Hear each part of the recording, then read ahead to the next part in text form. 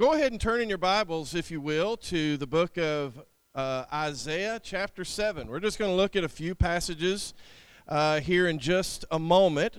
Before we begin, though, I want to know how many of you have finished your Christmas shopping? Oh, we got a few. Okay. How many of you have not even started your Christmas shopping? Oh, see, don't even clap for these people. And I only say that because my wife does all the Christmas shopping. But I want you to think about your Christmas list for just a moment as we get into the lesson. I want you to think about, first of all, those people that you enjoy buying for. You know, maybe it's that favorite aunt.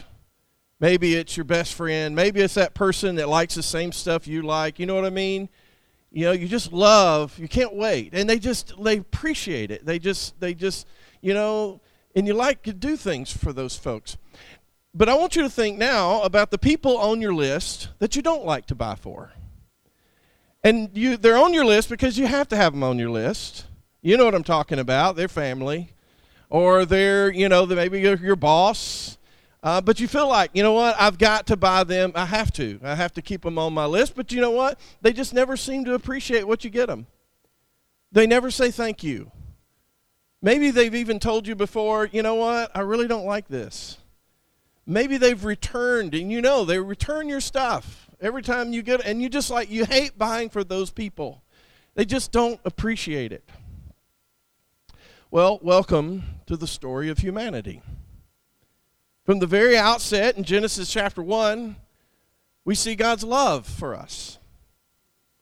He created the world, all things, out of nothing. He spoke the light into existence.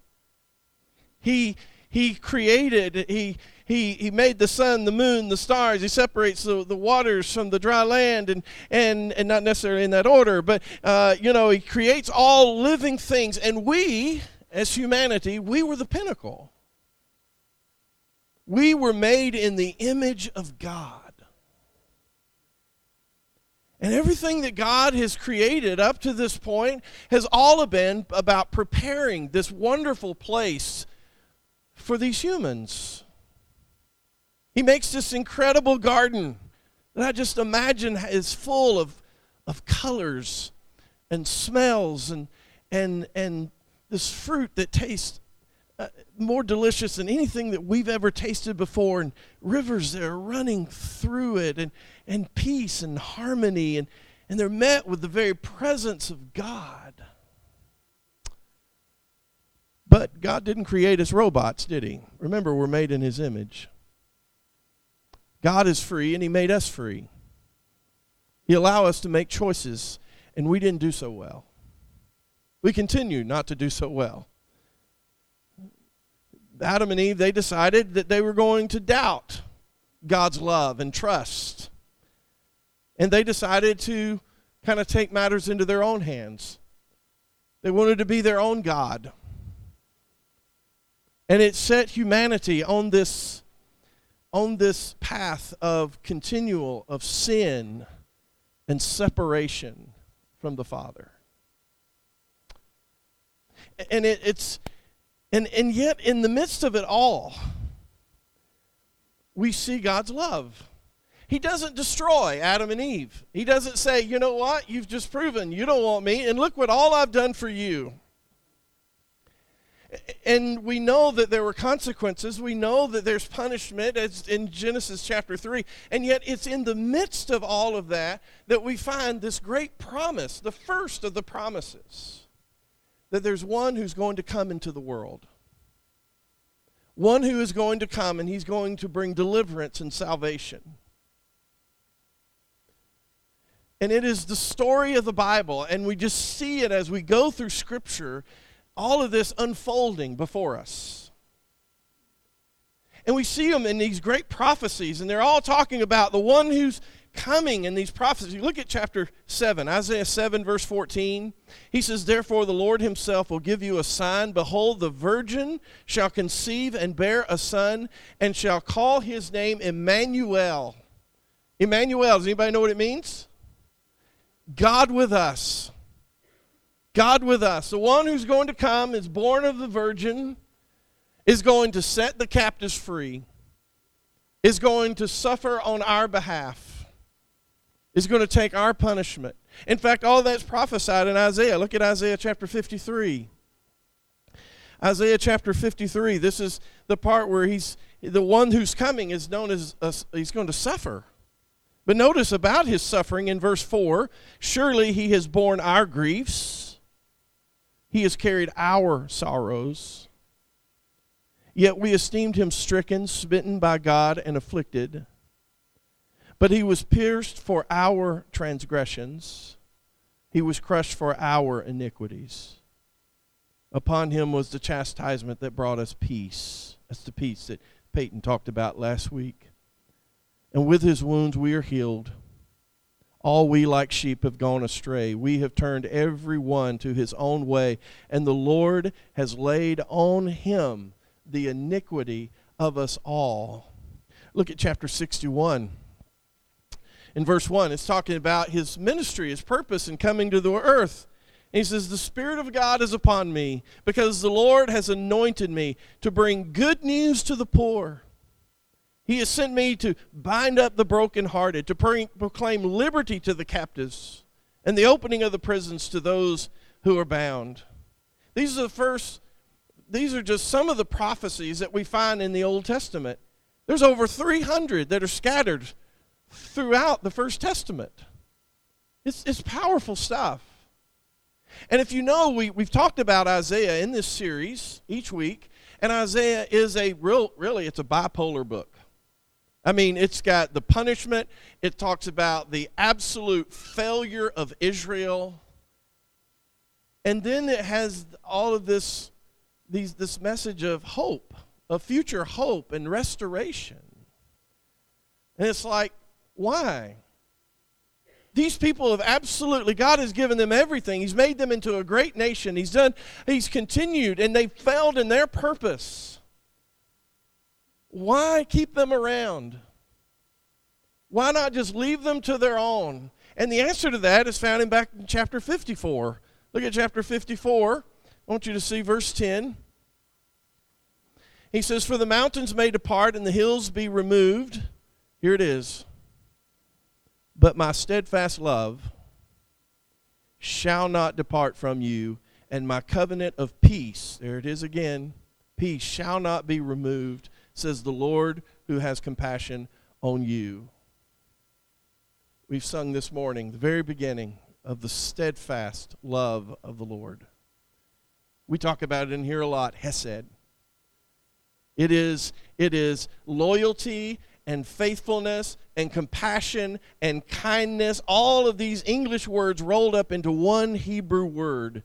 It is associated with this covenant that he speaks about here. Even though one does not hold up their end of the covenant, he says, I am faithful. Steadfast love says, I will do what I say I'm going to do. I will not leave you. I'm going to continue to try to rescue you. Steadfast love manifests itself in acts of salvation and mercy and forgiveness. It's such a powerful word. One more passage I want you to look at is chapter 49. Chapter 49, verse 15. And then we'll be finished with Isaiah. And listen to what he says. Can a woman forget her nursing child, that she should have no compassion on the son of her womb? Even these may forget, yet I will not forget you. We know in our world today, a mother's love is so powerful, and yet we know that it's possible. It's not a huge possibility, but it's possible for a mother to abandon her newborn. We know it's possible because there are examples of where it is possible. But what Isaiah says is it is impossible for that to have ever happened to God. God will never forget his children. Never. We look in our world and most would agree, the strongest love, the strongest human love that we have in our world today is a mother's love. And that's the point. Where something is possible, even with the strongest of human love, he says it is impossible with God. Because his love is so strong, it's so powerful, it goes beyond anything that we can even comprehend. And that's why 700 years later, after these prophecies, we read this. And she gave birth to her firstborn son and wrapped him in swaddling clothes and laid him in a manger because there was no place for them in the inn. Love descended from heaven through a virgin. God's love was robed in the delicate skin of a newborn baby. He is the King of Kings, the Lord of Lords, but he didn't come as a lion. He came as a lamb. He came as an innocent baby whose sole purpose is to walk the earth in human form in perfect love. Emmanuel. God with us. Love in the form of man. The greatest gift that we have ever been offered is not some beautiful wrapped gift that is been found under a Christmas tree. And I'm sure some of you have had some wonderful gifts, and probably some of you have got some wonderful gifts. But the greatest gift that's ever been given was wrapped in human form. It was wrapped in flesh. He would later be rewrapped in the scars of our sin and crucified. And he did all of this because of love. John says, in 1 John 4, verse 10, he says, "In this is love, not that we have loved God, but that he has loved us and sent his Son to be a propitiation for our sins." Now, that's a word we hear every day, isn't it? Propitiation. Try to say that 10 times really fast. But even better, try to define it. It's an interesting word. It means to appease by sacrifice.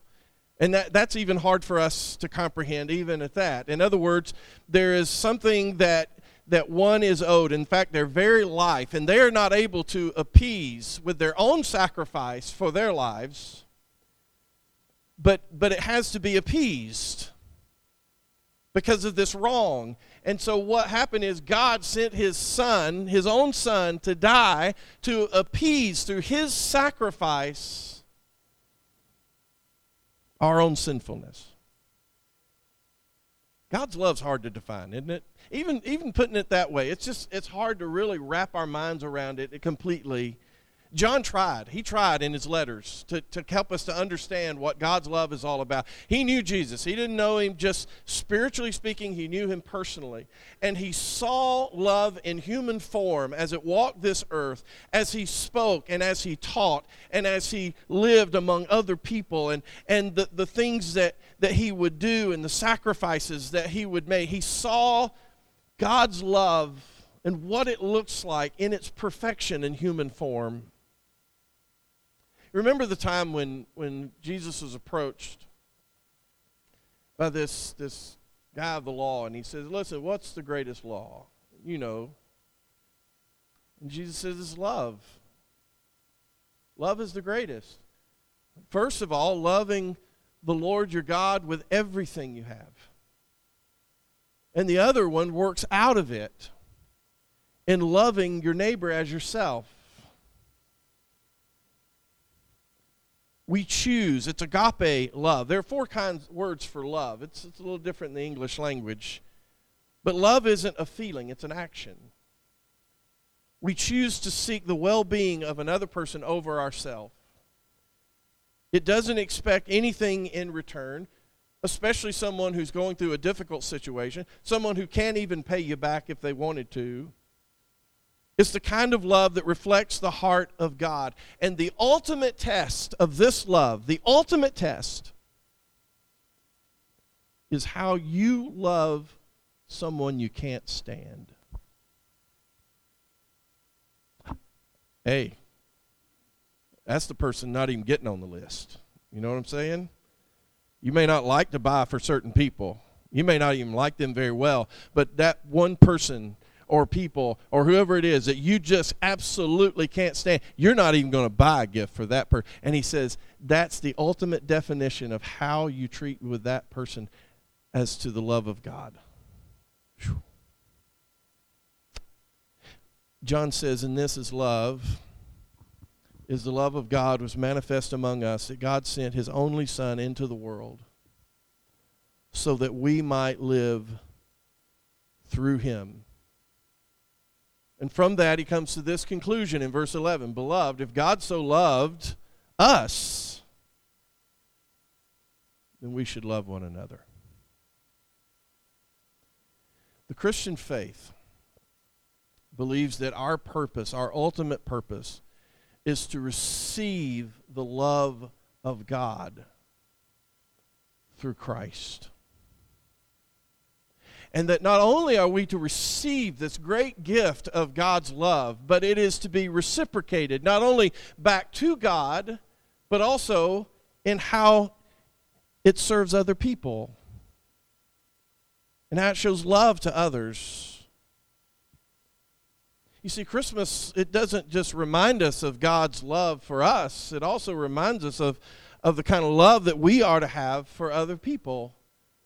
And that means that during this fast-paced Christmas season, we need to take times and stop and think about how we can serve other people, how we can show love to other folks. To ask God to put people in our pathway that we can show his love and so that we can go the extra mile with that person.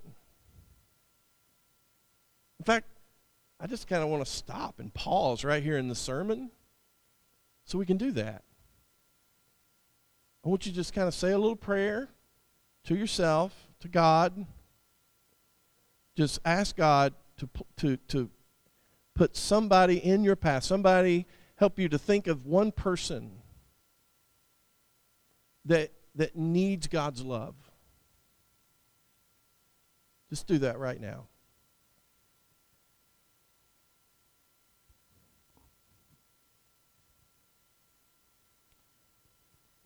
Wonder if anybody's been revealed. Wonder if a name has come up in your mind or a face. And maybe you say, you know what, nothing came up. That's okay. Keep praying this prayer. Just every day, pray this prayer. For those of you that there is a name, a face that came up, I hope some of you will get in touch with me this week or next week and tell me what happened in this moment. What are you going to do with this person that I believe the Spirit of God has given to you that he wants you to share God's love in some way? I don't even know how. I'd be curious to hear. It's a time of year that many people are anticipating this great celebration of the birth of Jesus. But what are we to do as we anticipate and as we await the second coming of Jesus? And the answer to that question is simply this: to love. To love people who are marginalized, people who are lonely, those who are hurting, the people that Jesus loved. In fact, when we serve in humble, generous ways, the story of Jesus is being told again and again through our own lives as we exude Christ in our lives. And it's through those actions that people are reminded that there is a creator in the universe who has not forgotten us. When we love other people, God shows up. It's one of the great mysteries of how Christ continues to work, even in our world today. There's a lot of things that we could talk about, and I want to give you some ideas. Maybe you don't have to necessarily take all of these ideas, or maybe it will help help you think through some of these things and think of some other things, ways that right now that you can serve other people in love, that you can be Jesus to other people. The first one I have down, and some of you are not going to like this, especially our kids. What if we spent less on Christmas gifts,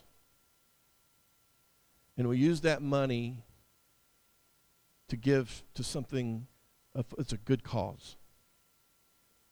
Maybe it's like the tree that's out here for the Buggy Bunch. Maybe it's something like CareNet. Maybe it's the Source who helps feed people in our community. Maybe it's Mount Dora Children's Home. Maybe you take that money and you put it into an envelope, and you're getting ready for Mission Sunday. It'll be here in about 3 months. And you want to start because you believe in it. Or maybe it's somebody that somebody in the family has lost their job, and they know they're going to have a tough Christmas this year. What is it? What are ways that you can use those funds, use those ways in helping other people to share the love of Jesus? Something else that you can do is simply invite someone to church next week. And then take them out for a meal. Share a meal with that person. Or maybe it's being very patient this time of year. Lord knows we need enough of that, right? Or maybe you're praying for families around the world that are in need, like single moms or refugees, the homeless, people who live in villages without clean water. What are some of those things that we can be praying about and doing? Maybe it's going out and helping and serving in some way in some of these community organizations that are out there this time of year that's trying to do good for others. The baby in the manger eventually became a king, became the king. He took an interesting path to the crown. According to Mark and the way he writes his gospel, his coronation happened on the cross. And yet we know Jesus rose from the grave. He ascended to the right hand of the Father, and he's waiting. He's waiting, and he's coming again to receive us. And until that happens, folks, it is the love of God that continues to sustain us and to care for us. Listen to this passage from Romans 8.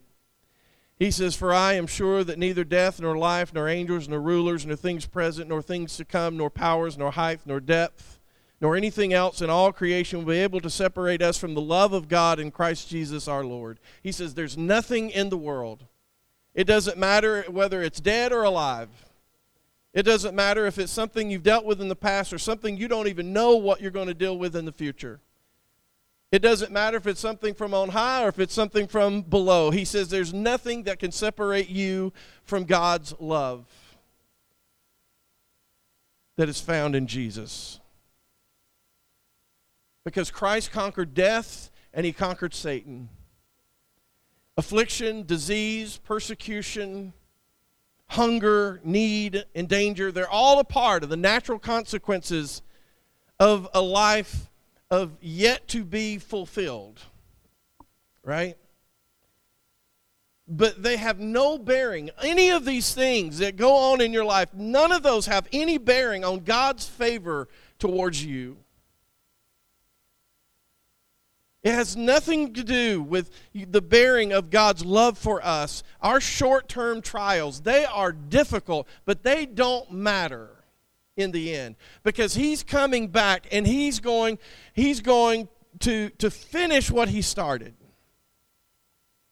The spiritual battles that we face, they are difficult and we wrestle with them. But in the end, it doesn't matter because Christ has already won the war. No matter how much we struggle with these things, He's won. The love of God. Jesus coming to the earth was all about love. And He not only wants to come into our world, He wants to come into your life. We saw that last week with Mackenzie. Made that great decision. She's baptized into Christ. Man, it's so fantastic. But we know that life is still going to be difficult. There's going to still be ups and downs, Mackenzie. But now we anticipate and we wait for His coming again. And He's coming. He's coming. And you may have some things you want to talk about in these issues. You want to come talk with me or any of the ministers or elders or maybe people in this church. Please do that, because listen, this is the great message of hope and peace and love. Let's pray. Father, we come to You this day and we just thank You for allowing us to be here. Father, we thank You most of all for Your Son, the greatest gift of all. Father, we anticipate His coming again, and we just await that day. And some days, Father, to be honest, we just want it to come right then, because it gets difficult down here. But Father, You are a God of love, and You're a God of all knowing, and Father, there may be others that You want us to reach for You, that You want us to shed Your love on our world in some way. Father, just help us as Your people. Father, I just ask You to be with all of the folks who are here. I pray a blessing upon them this week as well. And it's in Jesus' name we pray. Amen.